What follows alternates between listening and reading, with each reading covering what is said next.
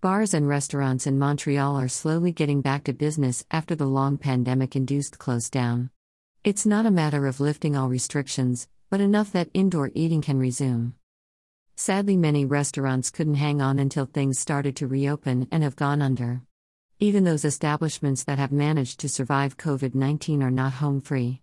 A significant shortage of experienced staff is making reopening all the more difficult.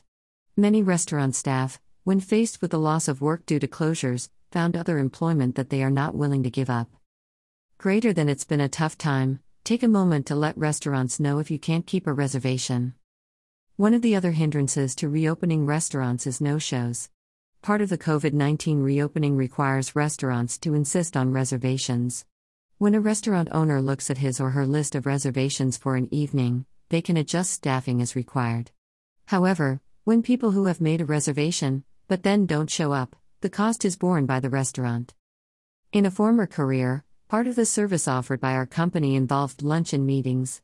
Over the course of a decade or so, I probably made close to 1,000 restaurant reservations at establishments right across Canada.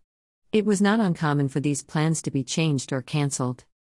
Greater than I can't think of one time when the person did not make a point of thanking me for letting them know. I made a point of always contacting the restaurant to let them know that the reservation had to be cancelled.